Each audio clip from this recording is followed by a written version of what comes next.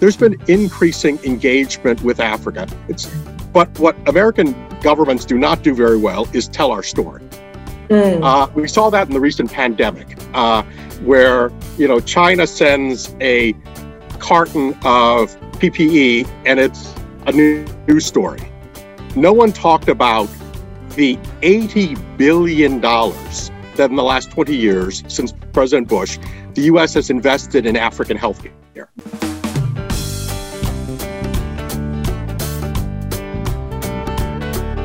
Happy Wednesday and welcome to the Brentus Foundation podcast, where we talk about the African continent's biggest and most pressing issues and leverage best practice, not just on what to do, but how to do it. I'm your host, Marie Noel Ngokolo, and it's a pleasure to be here with you today. So today we have a very exciting conversation lined up for you. I had the chance to speak with Ambassador J. Peter Pham. So Ambassador Pham is a distinguished fellow at the Atlantic Council's Africa Center, where he was once former Vice President for Research and Regional Initiatives and Director. He returned to the center in March 2021 after concluding public service as United States Special Envoy for the Sahel region and the United States Special Envoy for the Great Lakes region of Africa at the U.S. Department of State. So prior to joining the Atlantic Council in 2011, Ambassador Pham was a tenured Associate Professor of Justice Studies, Political Science, and Africana Studies at James Madison University, where he was Director of the Nelson Institute for International and Public Affairs. So today we will be speaking with him about U.S.-Africa relations over the years and some of the things that we could or need to be thinking about when we sort of couch the U.S.-Africa policy as nominations sort of get ratified in the U.S. Ratified, I hope is the word I need to use. But without further ado, let's get straight into the conversation with Ambassador Peter Pham. So Ambassador Pham, thanks so much for joining us today. It's really good to have you here. I hope your day is going well. Very good. Thank you very much, Marie Noel. It's a pleasure to talk with you. Yes. So the main purpose of this conversation really is just to sort of understand U.S. policy towards Africa over time, and especially under the current administration, what that could look like, and maybe even to understand how that deviates from previous administrations. I'm really keen to hear sort of your thoughts because you sort of studied, you've worked and practiced in this area. So I think the first question that would be helpful is, what can we expect for U.S. policy towards Africa given recent nominations, and what informs that approach? Okay, I think, Marie Noel, if you don't mind, let me take a step back and put this a little bit into context. The one nice thing or pleasant thing to work on Africa policy in Washington is that unlike so many areas of our foreign policy, the Middle East, Latin America, East Asia, there's very little partisan bickering or polarization on Africa. America's policy toward Africa as policy has been fairly consistent since the end of the Clinton administration through Bush, Obama, Trump, and now to Biden. So in that sense, it's largely been the same policy with lots of constants, but at the same time, certainly changes in accents, in persons. And so I would say the policy by and large will be continuous, and we've already seen indications of that, and we can discuss those in greater detail. But certainly, because of the American system of government and our Constitution and the way we handle appointments, there's a whole raft of new people coming in, and certainly one can try to read the tea leaves, although to be fair, many of them are not yet in position. For example, Ambassador Molly Fee, who's been nominated to be Assistant Secretary for African Affairs. Yeah. That nomination just came a few weeks ago. If I were to hazard a guess, given the Senate calendar, given other things, we will be fortunate to have her confirmed in position by the end of the summer. That would be a speedy confirmation. So there have been nominations, but it will take some time to get those people in. But by and large, I think the policy remains consistent. Yeah. And you mentioned that there are sort of some deviations over administrations. Can you speak a little bit to that, and especially how the previous administration did, especially when we think about Africa and U.S. affairs? Well, I think the two things. What one sees in the pattern of appointments where the emphasis might be. Because of the American system, of government and how we manage executive branch appointments, one tends to look at where the political appointees, those that change with every administration, where they're placed and how connected or not connected those individuals are. Mm-hmm. In the last administration, State Department was, I was served in the State Department. That was where a lot of the politicals were. And so they have to drive policy.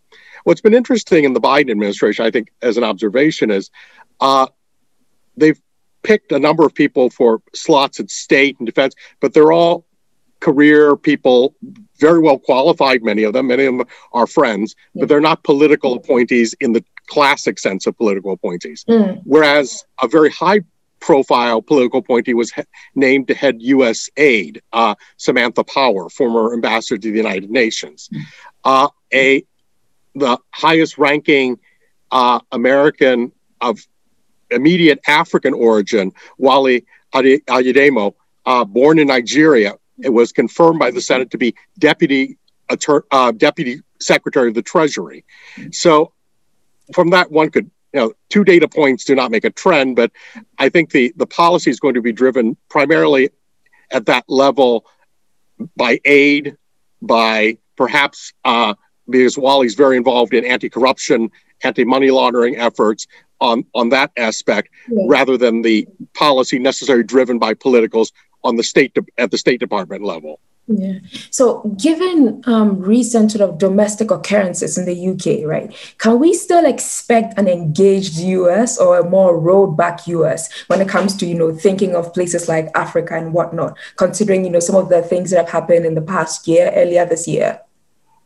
Well, I don't think they have as much of an immediate bearing. It was rather ironic when the day that the attack on the Capitol occurred in Washington, I was actually leading a presidential delegation to the second inaugural of President Nana Akufo-Addo in Accra, where they had their own, shall we say, robust opening of Parliament in that all-night session. I'll put it that way diplomatically.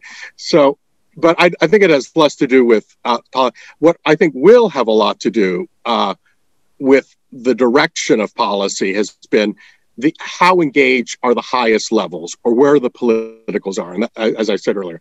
And I have to say, I'm a little disappointed, and that's not because I served in the previous administration, but the fact that there are no high-level politicals appointed to diplomatic positions affecting Africa.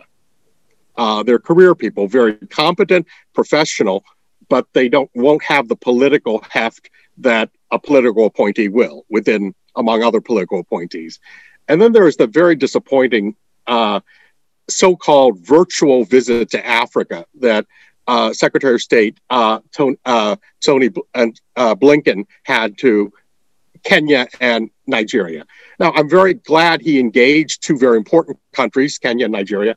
But on the other hand, I think it's a little patronizing, to be quite frank, to declare a video conference a virtual visit any more than our conversation here is my virtual visit to Joburg. Yeah.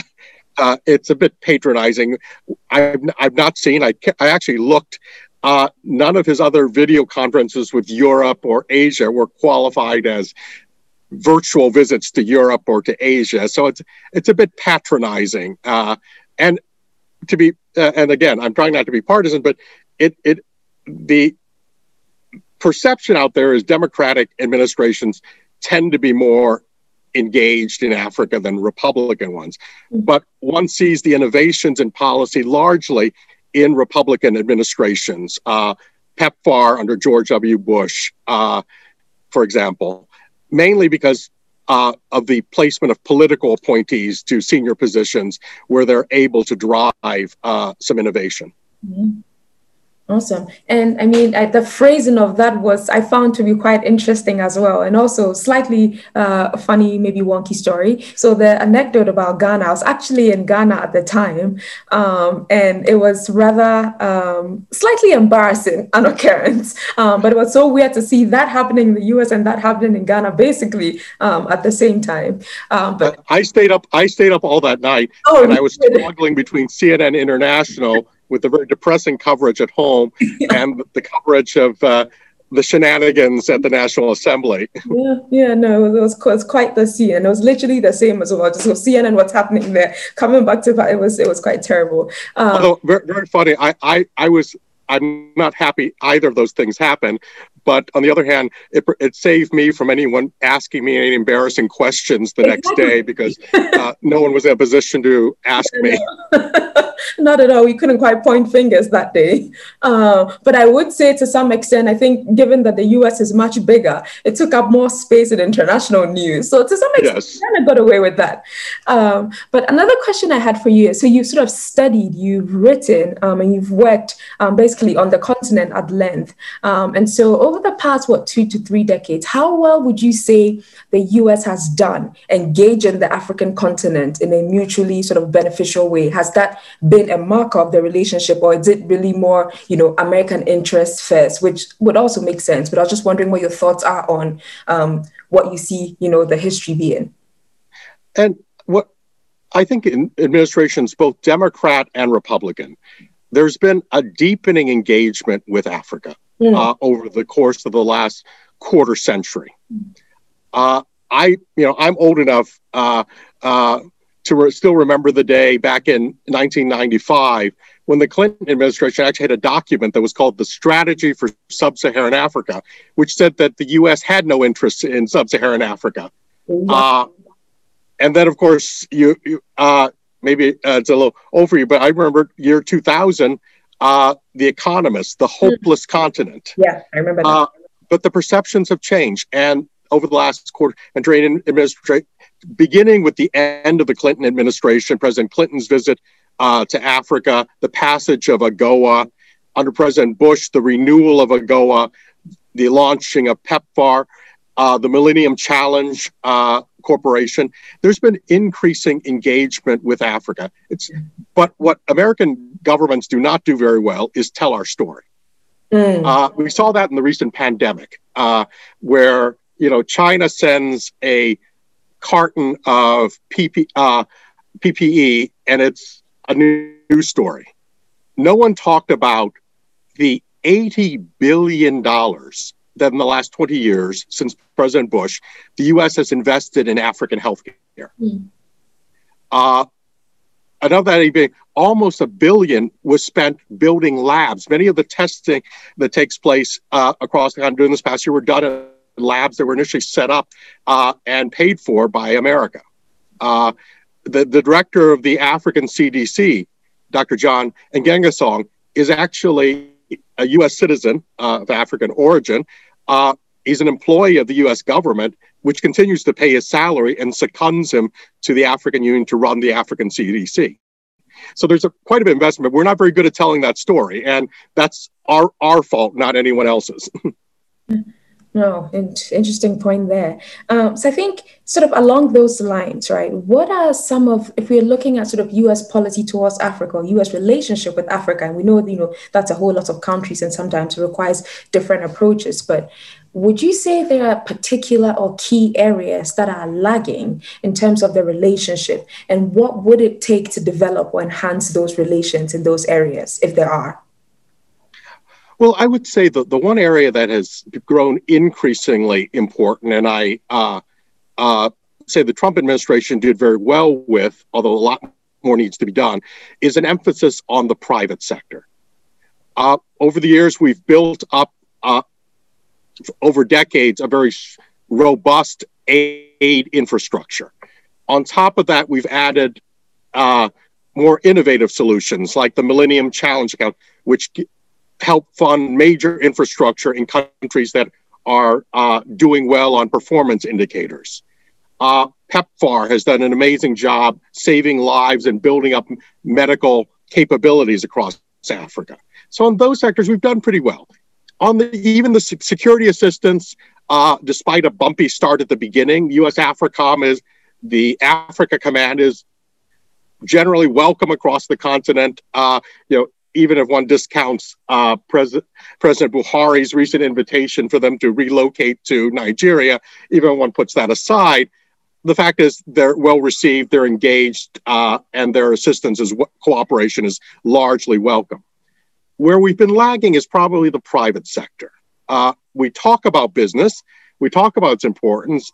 I think intellectually we recognize its importance, but what we've done concretely to drive that, I think we've done some great things, but I think a lot more needs to be done.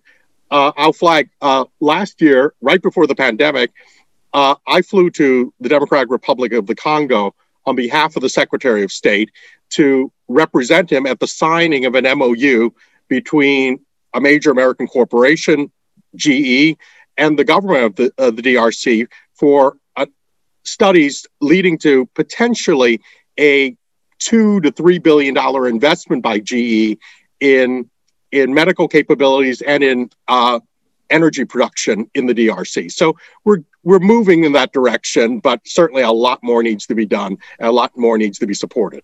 What does that look like? What more do we need to be thinking about? What more do we need to be having in conversations? Because sometimes when I look at, some of the documents and agreements and stuff like that, we have a lot of these things in writing. It's usually implementing them, actually making them happen. So what are some of the things that, have worked in the past that we need to emphasize a bit more, stress a bit more to sort of enhance or develop, the private sector in a lot of African countries? Yeah.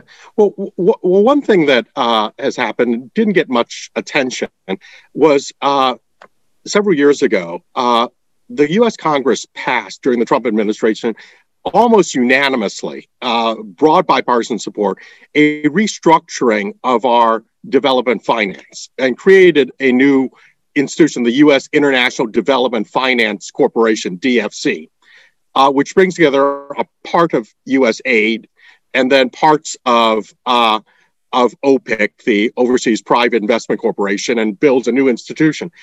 What's unique about it is through this legislation, the amount of money, capital available for supporting the private sector in Africa, but also other places, but Africa was the primary target in mind, was doubled from roughly 30 billion US dollars to 60 billion.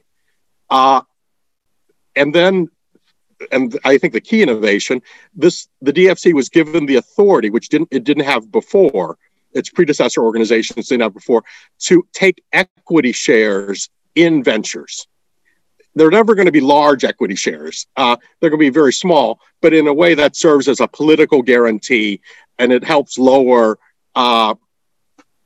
political risk, and it's catalytic in encouraging others to invest. And so we're seeing those projects now. The pandemic year certainly put things to a screeching halt, but things continue, and we're seeing now some of the deals that have been germinating coming to fruition. And I think we'll see more of it as the DFC tries to spend the capital that's been allocated to it. Yeah, awesome. And you mentioned the pandemic, which is one of the things we cannot ignore. And so if we're thinking about, sort of U.S. policy, depending on, who, passes, how do we think this might play out? Or I guess maybe a more interesting question, which you probably touched on with the private sector, would be if you were to speak to whoever gets nominated in the end, and they're thinking about this idea of building back better or coming out of the pandemic, what would you tell them are some of the maybe top 3 things that they need to focus on, especially when it comes to, U.S. relations with Africa and dealing with the economic effects of COVID-19? Well, several things. Probably things I would say irrespective of the pandemic, but they need to be borne in mind. First and foremost, Africa is the future. I firmly believe it. I would not have dedicated my life to this if I didn't believe it. And so it's worth the investment. It's worth the attention. It's not a second tertiary issue. It should be front and center. And the argument I would make to this administration, the Biden administration, is if you have your ambitions for a decarbonization of our economy, it's not going to happen without Africa. And I'm not just talking about rare minerals. Everyone's talking about that all of a sudden. But also much more common minerals.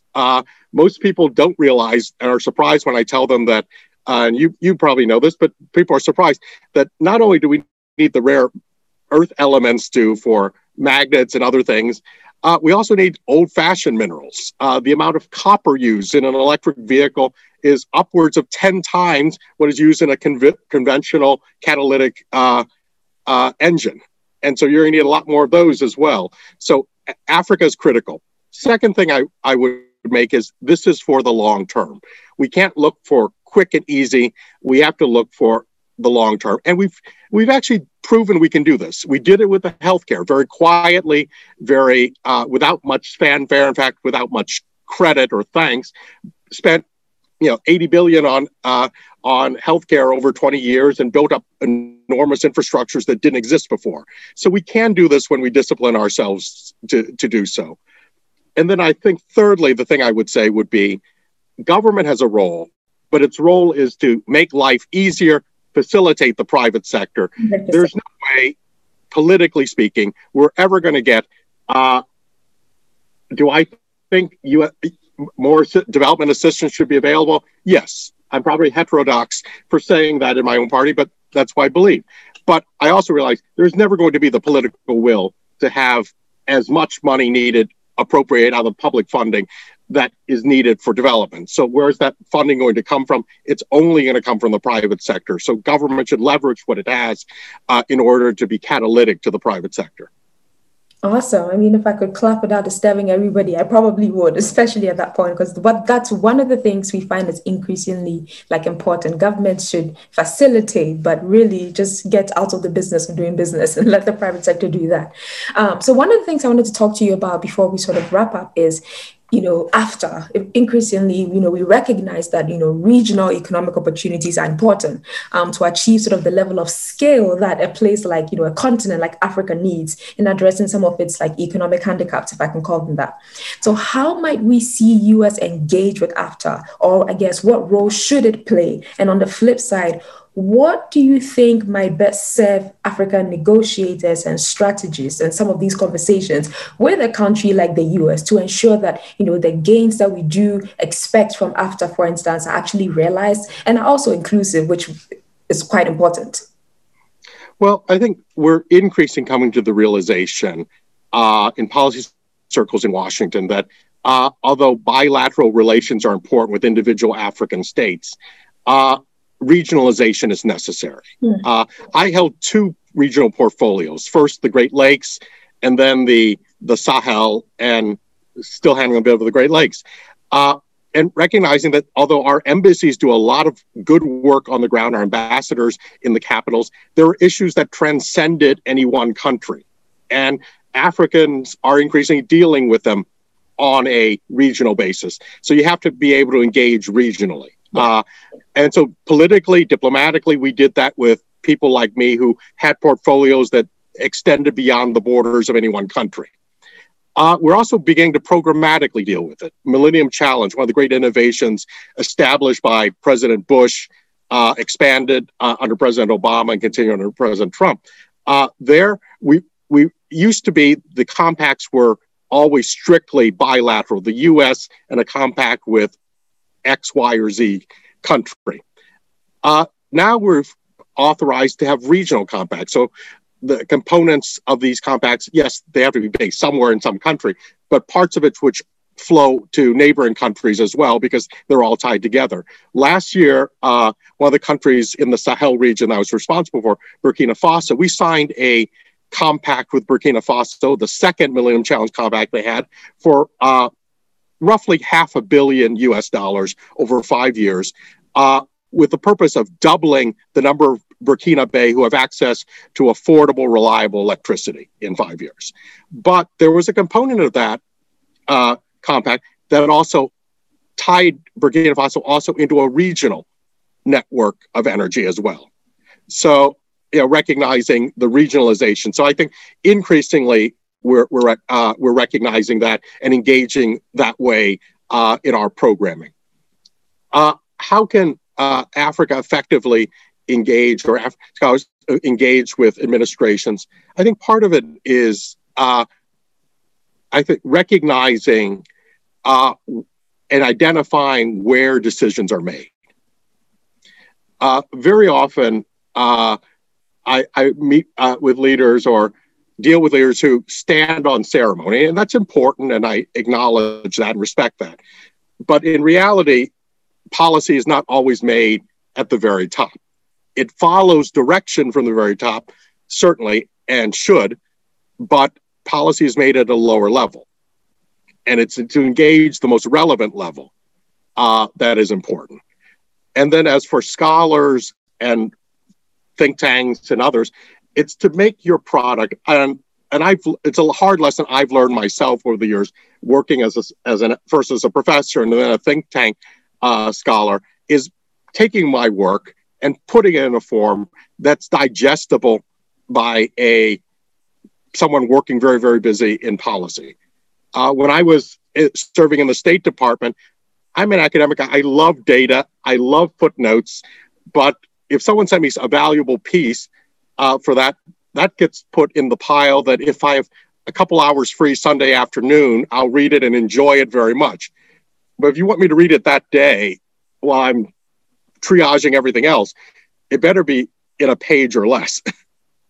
Or else it's going to go into my well-intentioned to be read pile. And I think that's a lesson I learned myself as a scholar engaged in policy, but it's one I certainly definitely learned from the other side of the table as a practitioner. No, that's fantastic. And I think as we wrap up this conversation, that's something I wanted to get to as well, because, a good part of our audience are sort of young research analysts, policy practitioners, and things like that. And so I think I'm just curious, did you, let's say, 30 years ago, think you would be where you are and in this career? And how did you end up here, where you are today? Well, I always wanted to be involved in policy. And I recognize, I think one of the fortunate things I had early on was recognizing that if I was going to stay, I could stay in the ivory tower. And I was a tenured professor. I could stay in the ivory tower, write lengthy articles and books, and I've written them over the years.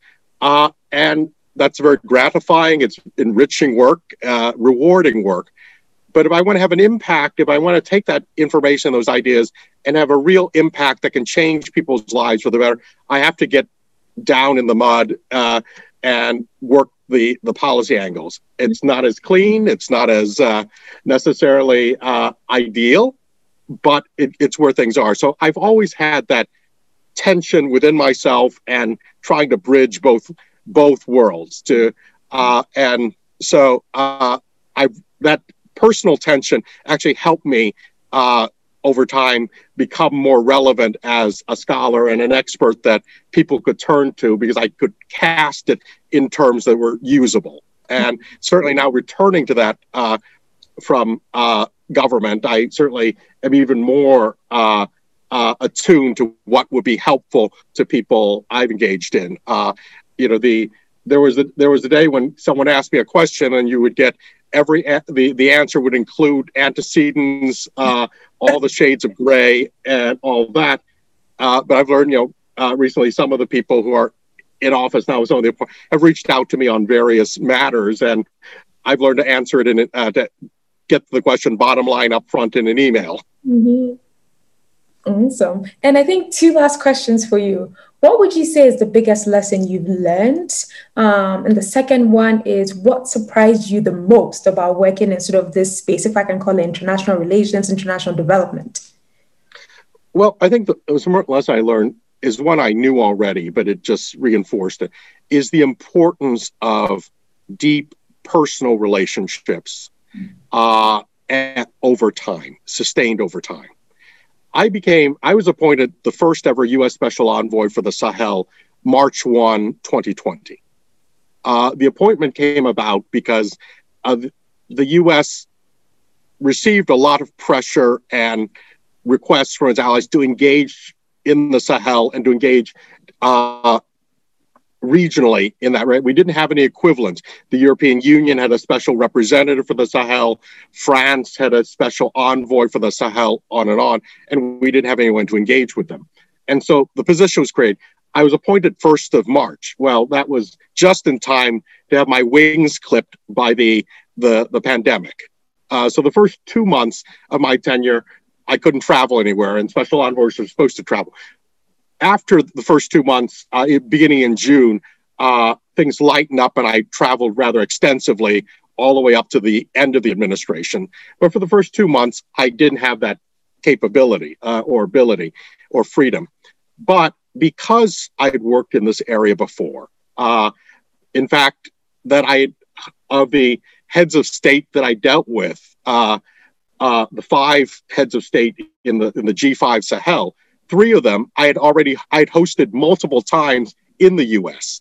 So in that sense, because of that prior relationship, I was able to engage. So I didn't meet them for the first time via Zoom call.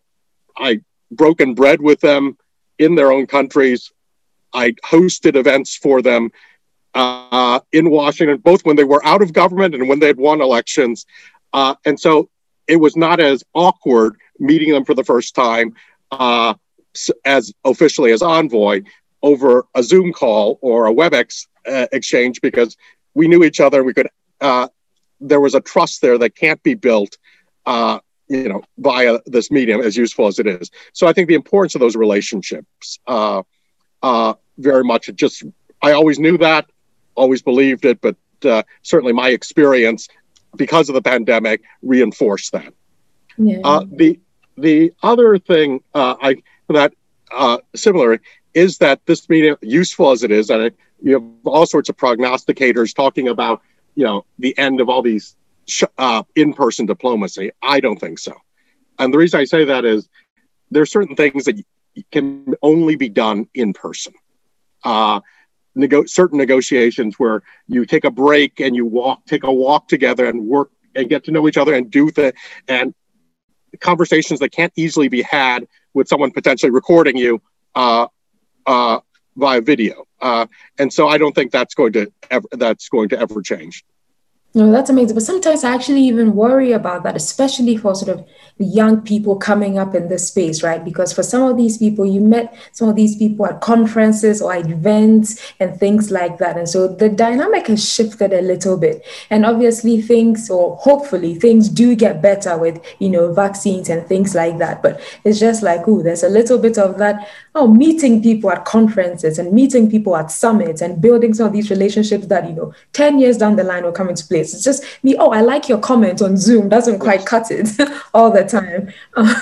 So it's something to worry about. But I guess the other question I had for you is there something that surprised you the most about this field, or something that you wish you knew sort of maybe 20 years ago that now you're like, oh, wow, this sort of saved me a lot of time or trouble? Well,